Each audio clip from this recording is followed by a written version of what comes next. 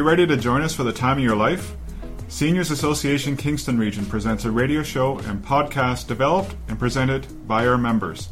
I'm Don Amos, Executive Director for the Association.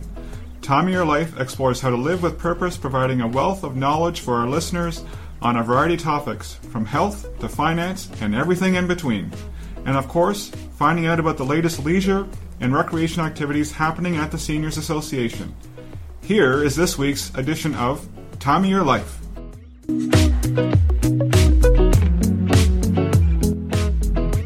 A generation or two ago, the practices around burial of human remains following death were well established in most communities and cultures, and the choices and options for individuals and families were limited.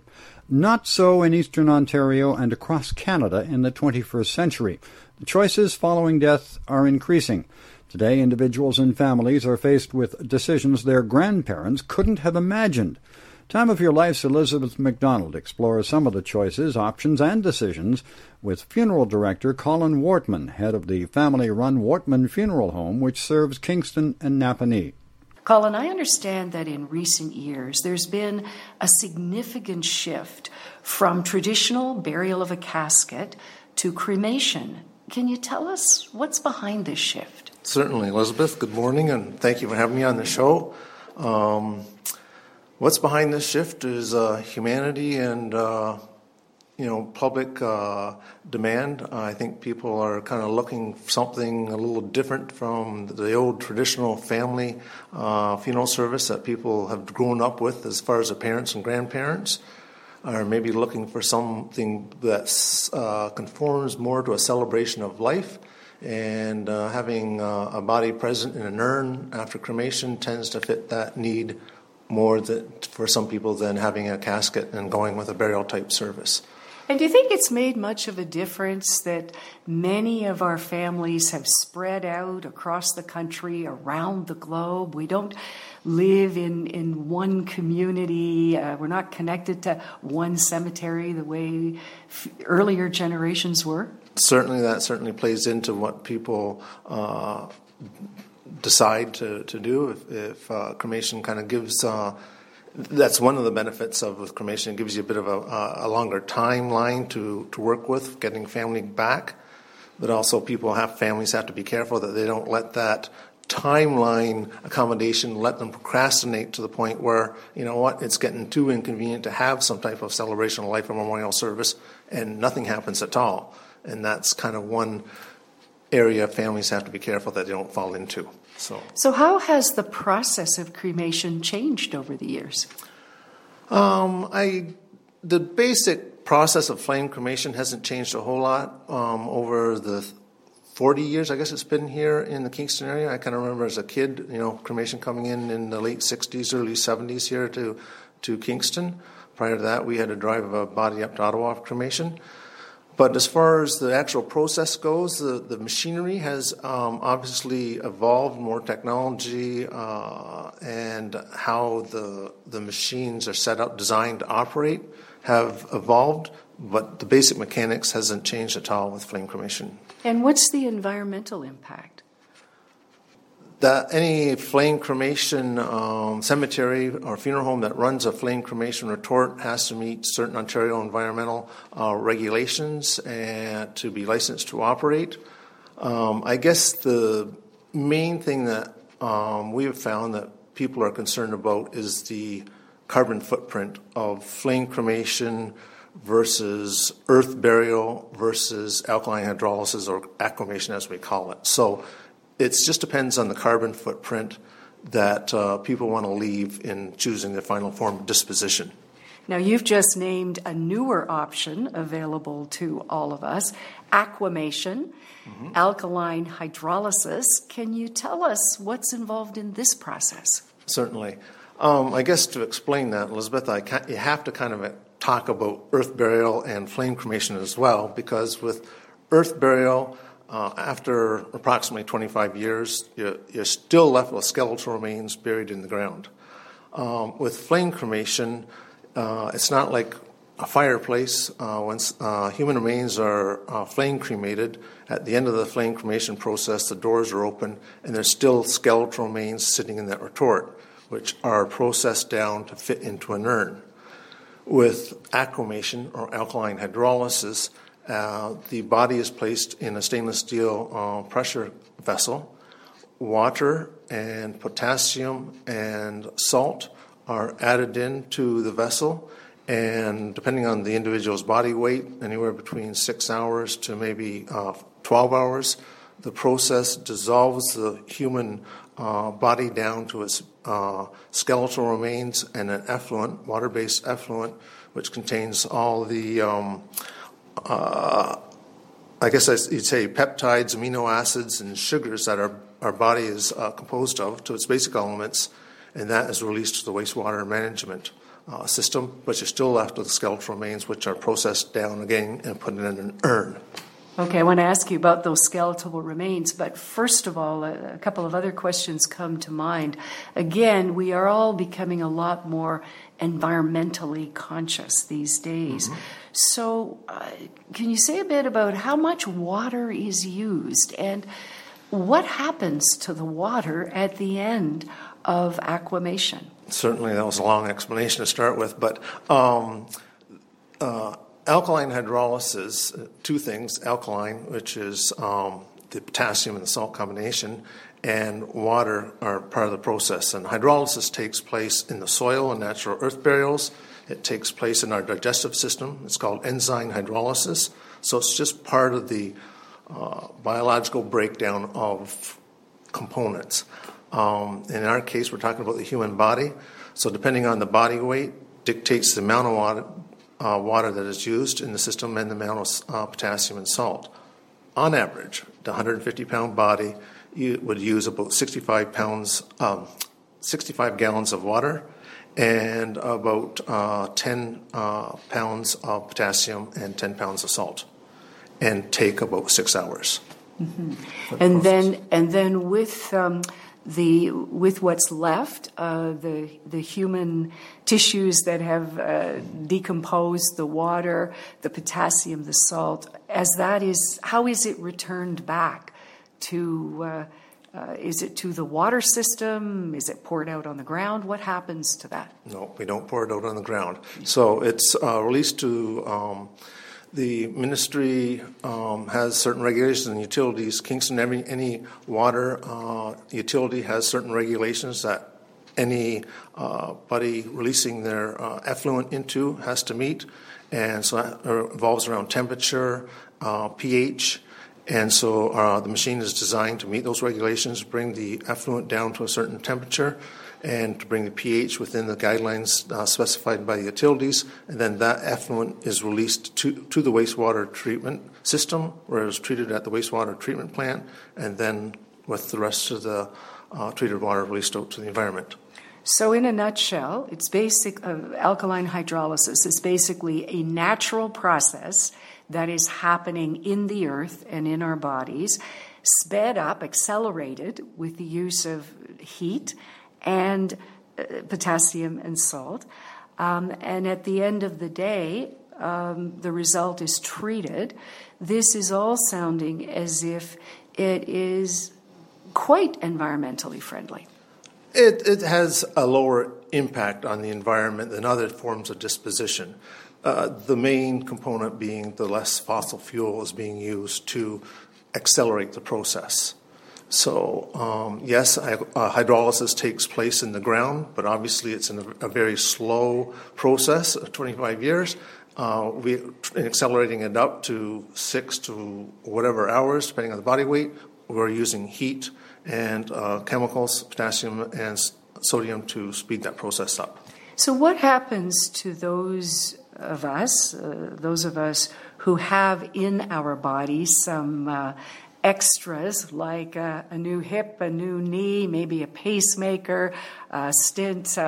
What happens to those medical devices that many people? You know, Elizabeth, I don't think we're that old, but some of us do have some of those components. And then I just had a stent put in back in May, and I was kidding the doctor that with alkaline hydrolysis, these external devices that are put in our body while we're alive are removed from the skeletal remains before they are processed down to fit into the urn. And hips, breast implants, pacemakers are removed prior to the process. But any of those other implants, stents, you see the little stents, stainless steel, they're all sitting there, and we just remove them by hand, and they're recycled, and then it's just the skeletal remains are placed in the processor to be placed into the urn.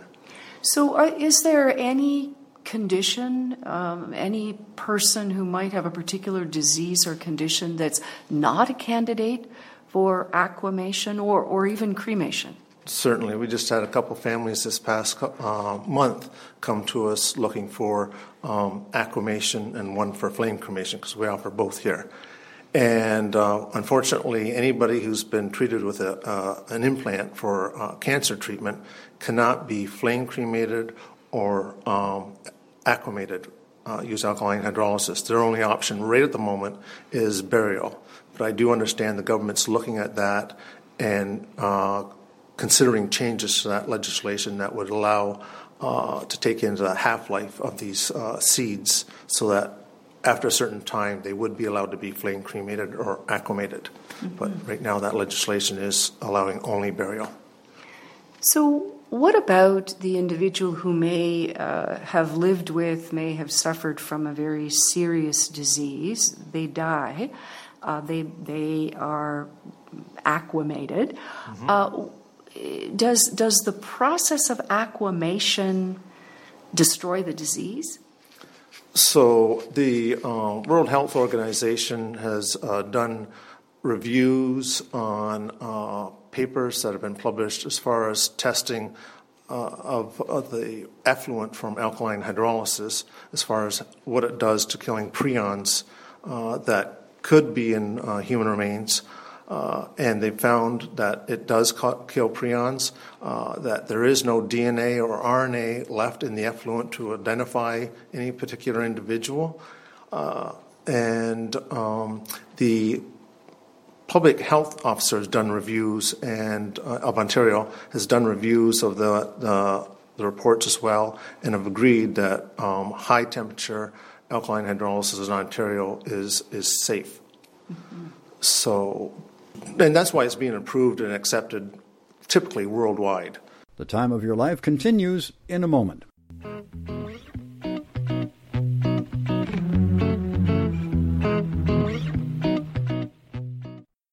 What do you know about the Seniors Association Kingston? We are a non-profit, charitable organization specializing in recreation and leisure activities for today's active older adults. The association offers 250 programs designed for those 50 plus at 4 locations across Kingston. Check out our latest program guide and registration information at seniorskingston.ca.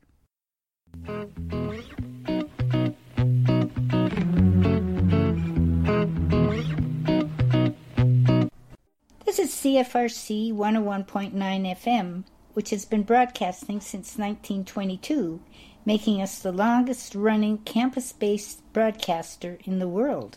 If you have just wandered into our airwaves, you are listening to The Time of Your Life, sponsored by the Seniors Association Kingston.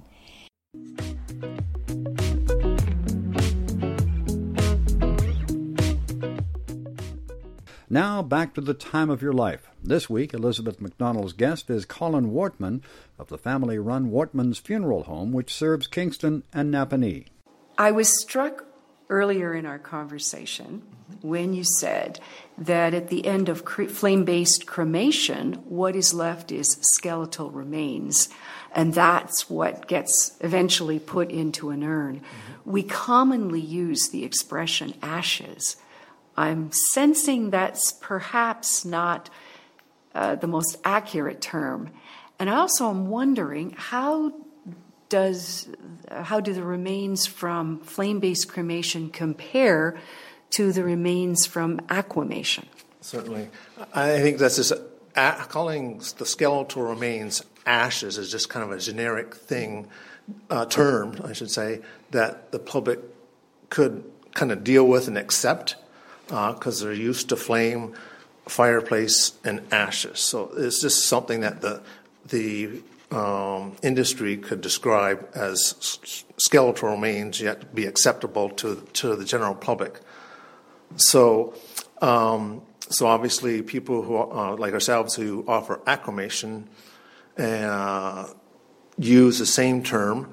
The Cremation Association of North America agrees that using ashes as a description of aquated remains is accurate. Other jurisdictions might have other terms, but it is skeletal remains that are reduced down and put into the urn. Now, I have had the opportunity to see and to feel the remains from flame-based cremation, and to see and to feel the remains from water-based aquamation, and they didn't seem to me to be the same at all. They're not going to look exactly the same.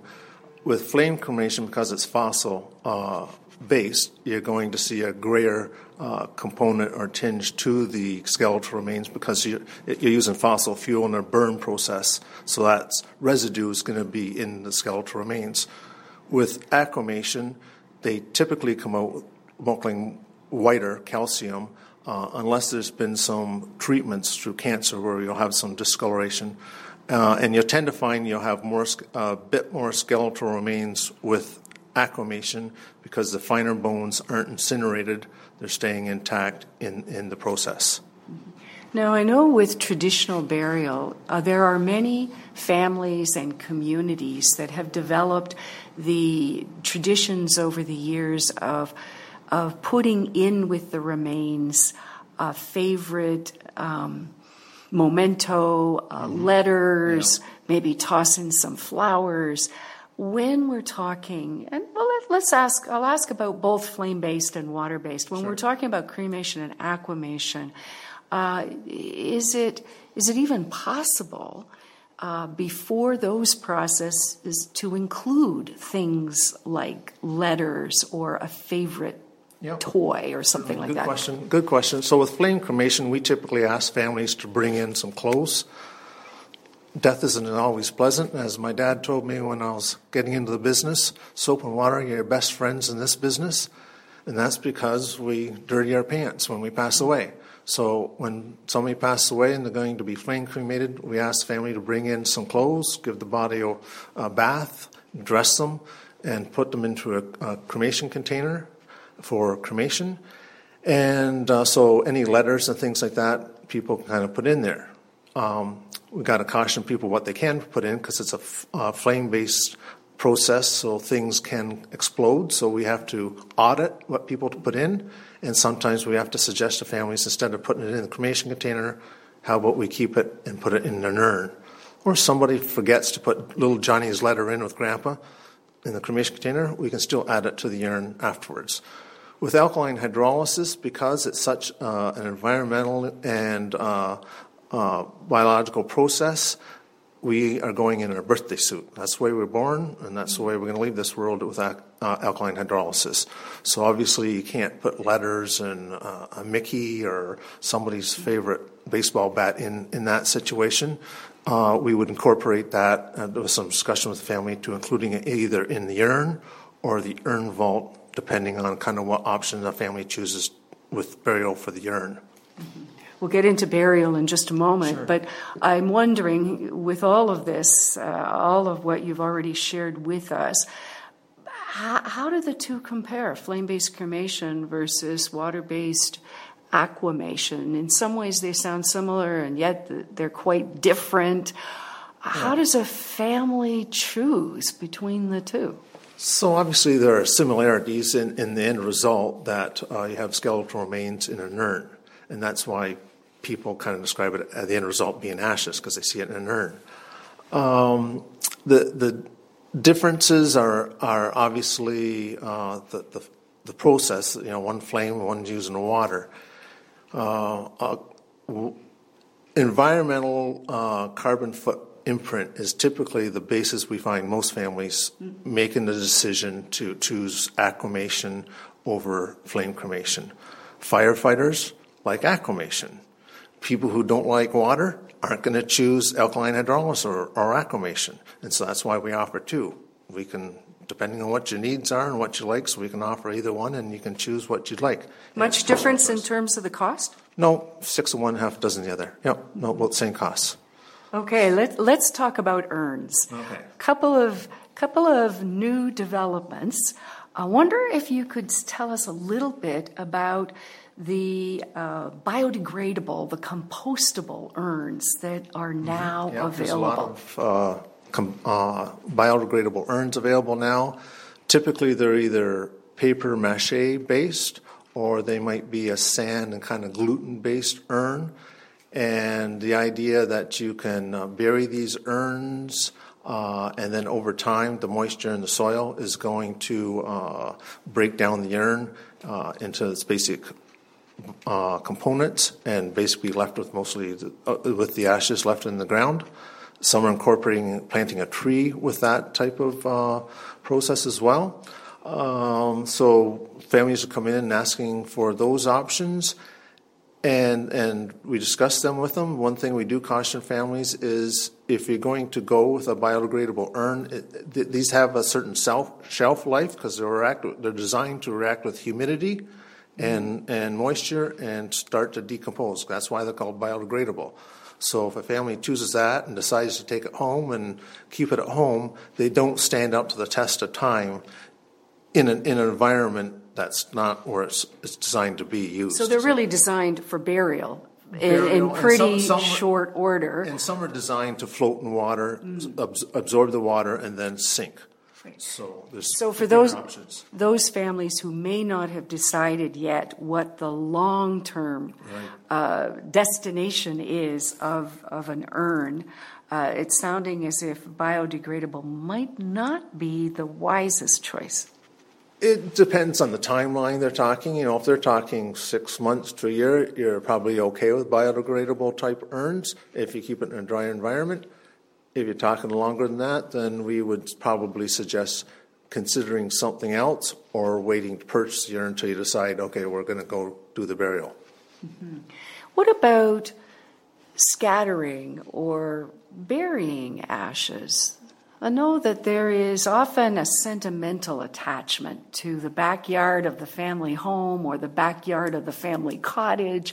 Any words of wisdom for those who might be considering scattering ashes, or anything to be mindful of? I don't know if they call my words of wisdom, but my experience and suggestions, would be, yes, we get lots of people who want to go back to the hunting camp and scatter ashes, or at the family cottage, or the favorite fishing hole. And I guess you can certainly do that, and even the provincial government has now allowed scattering of cremated remains, acclimated remains in certain designated provincial parks. You can't scatter on private property. You can scatter on your own property. But sometimes you have to be cautious. I hear and understand that some of the real estate agreements have small print clauses that state there's no human remains buried on that house that's being sold. So if you bury, grandma's or mom's urn back in her favorite flower bed, that could influence on how things go with the sale of a house. So our suggestion, typically the safest, is to have some family plot, bury ashes there. That's human remains. So whether they're in a casket to be buried or in an urn to be buried, that's typically what a cemetery is for, to inter human remains. You can certainly do other things with it, but it brings in a lot more variables that need to be considered. So you better do your homework. You better give it some thought, so that down the road you don't find yourself caught unawares. Yeah, because there's a lot of people who are doing genealogy now. Look at all the interest in ancestry DNA. And the only reason people can research this is because historically our relatives have gone someplace, been buried someplace, and have monuments or a paper trail as to where they are and what happened to them. There's going to be a big hole in a lot of our ancestry, with all our ancestors that have been cremated and scattered, and no recognition as to their life lived from such and such a date to such and such a date, and they're buried here. So much for us to consider, and many options today, probably more options than our grandparents or great-grandparents could have imagined. And at the same time, we live in a culture that is afraid of death, isn't comfortable talking about death. Any final words, any thoughts you might have to families for whom this might be a hard conversation to have with one another? And yet, as you have so clearly described, there are choices to be made and decisions to be made when a death happens. Yeah, talking about death is probably harder than talking about birds and the bees. So, it comes up in certain events in people's lives, and typically we see people kind of coming in when they've had something traumatic happen in their life, either with a relative, a sudden death, something like that. They start thinking about it, and the trend today tends to be celebration of life. So I want to have a party. And, having a party is just a different term for having a funeral. There's typically words of remembrance or words of eulogy. So people want to talk about the individual, whether it's religious-based or non-religious based. I call that a funeral. Call it whatever you want. It's a celebration of life funeral. And I think that's important to have. Everybody needs it. Grandkids need it, great-grandkids needs it, spouses need it, friends in the community and the community need it. And I think that's an important aspect and a strengthening aspect of our society and our community, is that we recognize each and every individual in our family and in our community at the time of a death. This is an important conversation, and we're going to end our conversation now, but the bigger conversation will continue and needs to continue. Yeah. Colin, thank you so much. Thank you, Elizabeth. Speaking with Colin Wortman, Wortman Funeral Home. I'm Elizabeth McDonald for Time of Your Life.